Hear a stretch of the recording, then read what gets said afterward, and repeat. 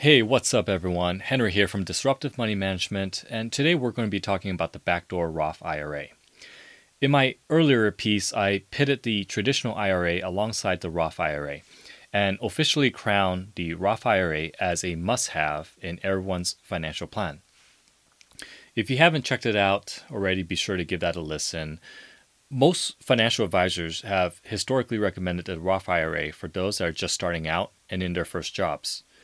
Often, financial advisors will bypass the Roth IRA and advocate for the traditional IRA because of the tax-deductible benefits at higher income levels.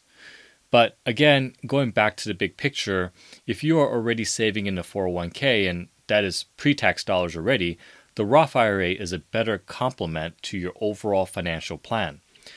When in retirement, you ought to have multiple different buckets that you can draw from, whether it is a tax-deferred vehicle like the 401k and the traditional IRA, a Roth IRA, or perhaps even a taxable account.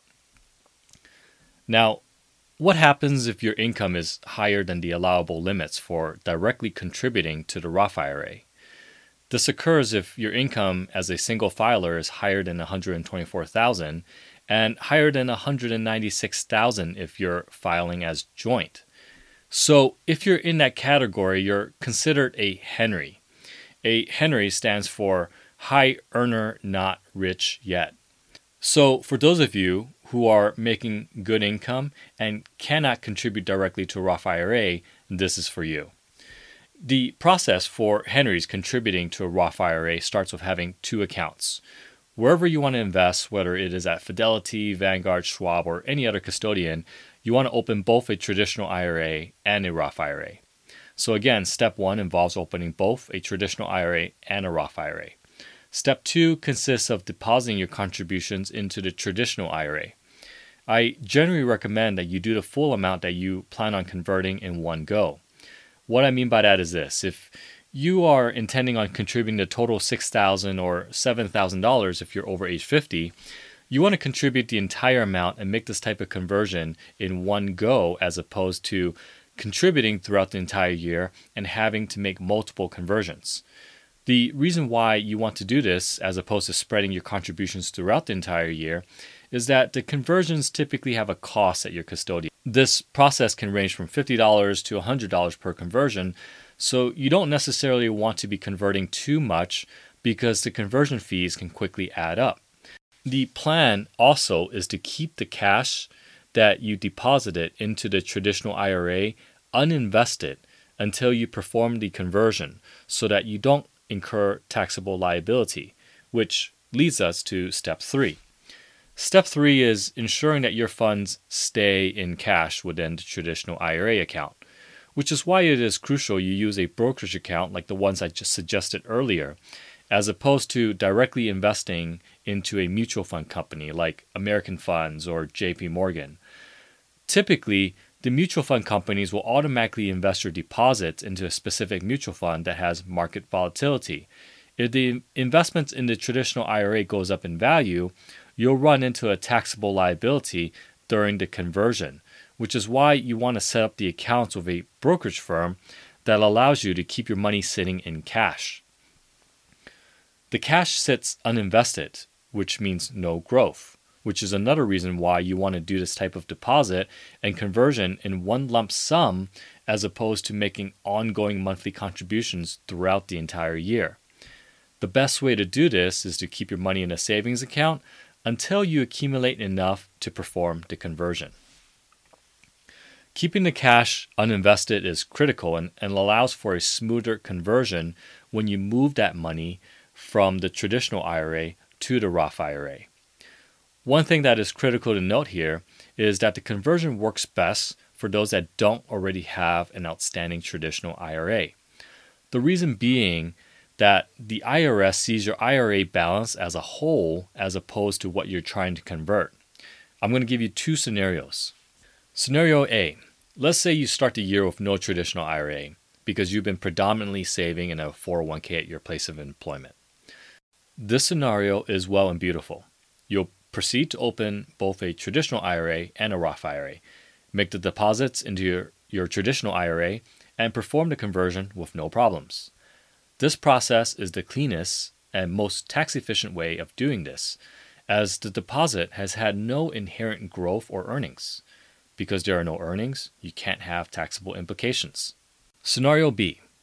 Let's say you have an outstanding traditional IRA from a previous employer that you had rolled the money into when you left. Let's say, for instance, that balance is $100,000. You do not want to contribute $6,000 into the traditional IRA and perform the conversion into the Roth IRA because the IRS sees your cumulative total balance of $106,000. When you make this type of conversion, there will be inherent taxable liabilities because the conversion has a pro rata rule. The IRS will see all of your traditional IRA, SEP IRA, and simple IRAs as one balance and not separate. It doesn't matter if you have opened a new traditional IRA with zero balance just for this reason alone. The IRS will count the entire asset as one category. From that point forward, the calculation is taking the conversion amount and dividing that by the total outstanding balance. In this case, $6,000 divided by $106,000, which means your conversion of $6,000 is about 95% taxable. So if you're in scenario B, which may be where many of you fall under, you're going to find that having 95% of the $6,000 taxable during the conversion makes it less appealing. And you'll be right. This whole podcast is dedicated to maximizing your funds, but having 95% of the conversion subjected to taxes will be counterintuitive. Does that mean you're stuck and out of luck? No, not quite. If you're starting this out early in your working career and your rollover balance is relatively small, it may not hurt for you to do a conversion of the entire amount because of the attraction of tax-free income. Following that philosophy, for those with smaller rollover balances, it may make sense to bite the bullet now when your tax bracket is still minimal and the balance is relatively low. If, on the other hand, if your rollover IRA balance is higher and using the example of $100,000, you still have options. Most employer-sponsored plans allow for the rollover of prior 401k funds even after you have transferred it to a traditional IRA. So, for example, if you had rolled over $90,000 from your previous employer, and that's right now sitting in a traditional IRA, and that value has grown to $100,000, you have the option of rolling that $100,000 into your current employer's 401k plan. If you do that, now your existing traditional IRA balance gets reduced to zero and the pro rata rule no longer applies to you. For those that are self-employed and do not have access to an employer-sponsored plan, you can structure a solo 401k, or also what is commonly known as an individual 401k. A solo 401k is primarily designed for self-employed individuals who receive income outside of a traditional W-2 employer-employee relationship. Solo 401ks can be used for a wide variety of independent income. For instance, you can be an utterly self-employed contractor or consultant. If your primary income is all derived from self-employment revenue, you have access to this retirement account. Solo 401ks are also available for those that are part-time entrepreneurs. You can run a side business selling products on Etsy or eBay. If you're driving Uber or Lyft to supplement your income on the weekends, you have access to this. You could be a software developer that works on the weekends for personal clients and get paid directly. That income qualifies for self-employment purposes. I know of physicians who have finished med school working part-time on the weekends as an independent contractor for companies outside of their usual 9 to 5. When they get this 1099 income, it counts as self-employed income.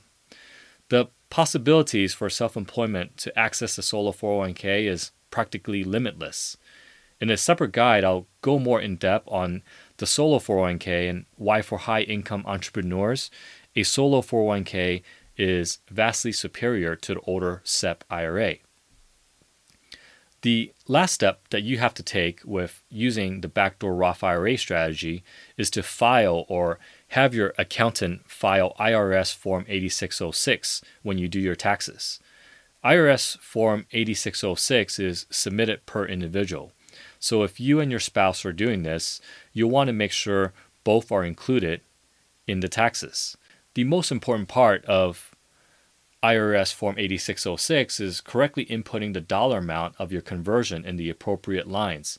And if you stuck to the motto of keeping the funds uninvested during the time frame, you'll have no issues on this. One piece that I want to throw out there is that there are no current legal frameworks surrounding the backdoor Roth IRA. From an IRS standpoint, the deposit of funds into a non-deductible traditional IRA is perfectly acceptable, as is the Roth conversion of said funds. If this wasn't legal, it wouldn't be an allowable transaction as per the IRS regulations. However, in the past, there have been discussions around the steps upon which everything is taken and whether the intention of performing the above steps to contribute funds into a Roth IRA were otherwise non-allowed is acceptable.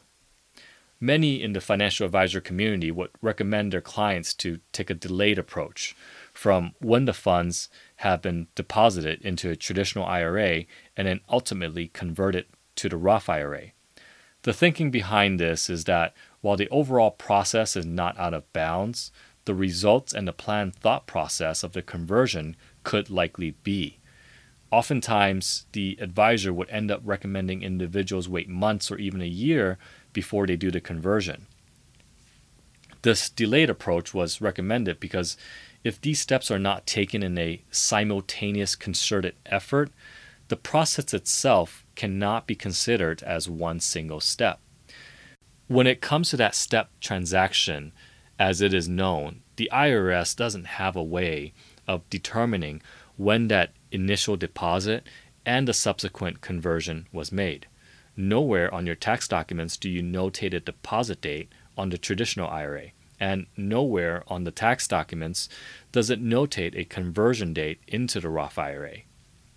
Well, a lot has changed since this strategy was first thought out, and in 2017, the IRS and Congress seems to have finally put that caution aside when they brought forth the Tax Cut and Jobs Act. It appears they had finally recognized the method as something that can be done and did so when they submitted the following into the Act. And I quote, "Although an individual with adjusted gross income exceeding certain limits is not permitted to make a contribution directly to a Roth IRA, the individual can make a contribution to a traditional IRA and convert the traditional IRA to a Roth IRA." End quote. And there you have it. The Roth IRA, with its tax-free income source upon retirement, should be a part of everybody's plan. Those that have been previously excluded from contributing directly to the Roth IRA due to the exceeding the income limitations can rest easy knowing that they too have a way to make this contribution.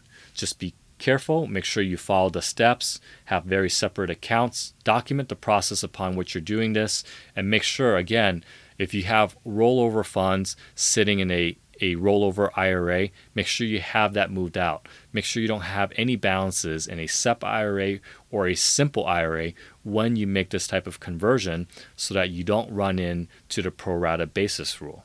And that's it for today, my friends.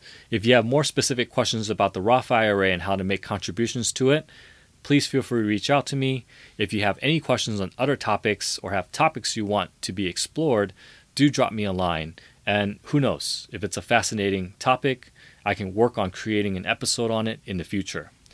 For now, I wish you all an excellent rest of your week. Thanks for tuning in. Please subscribe if you have not already. And if you find the information useful, please share amongst your friends and family. The podcast reflects the opinions of the hosts.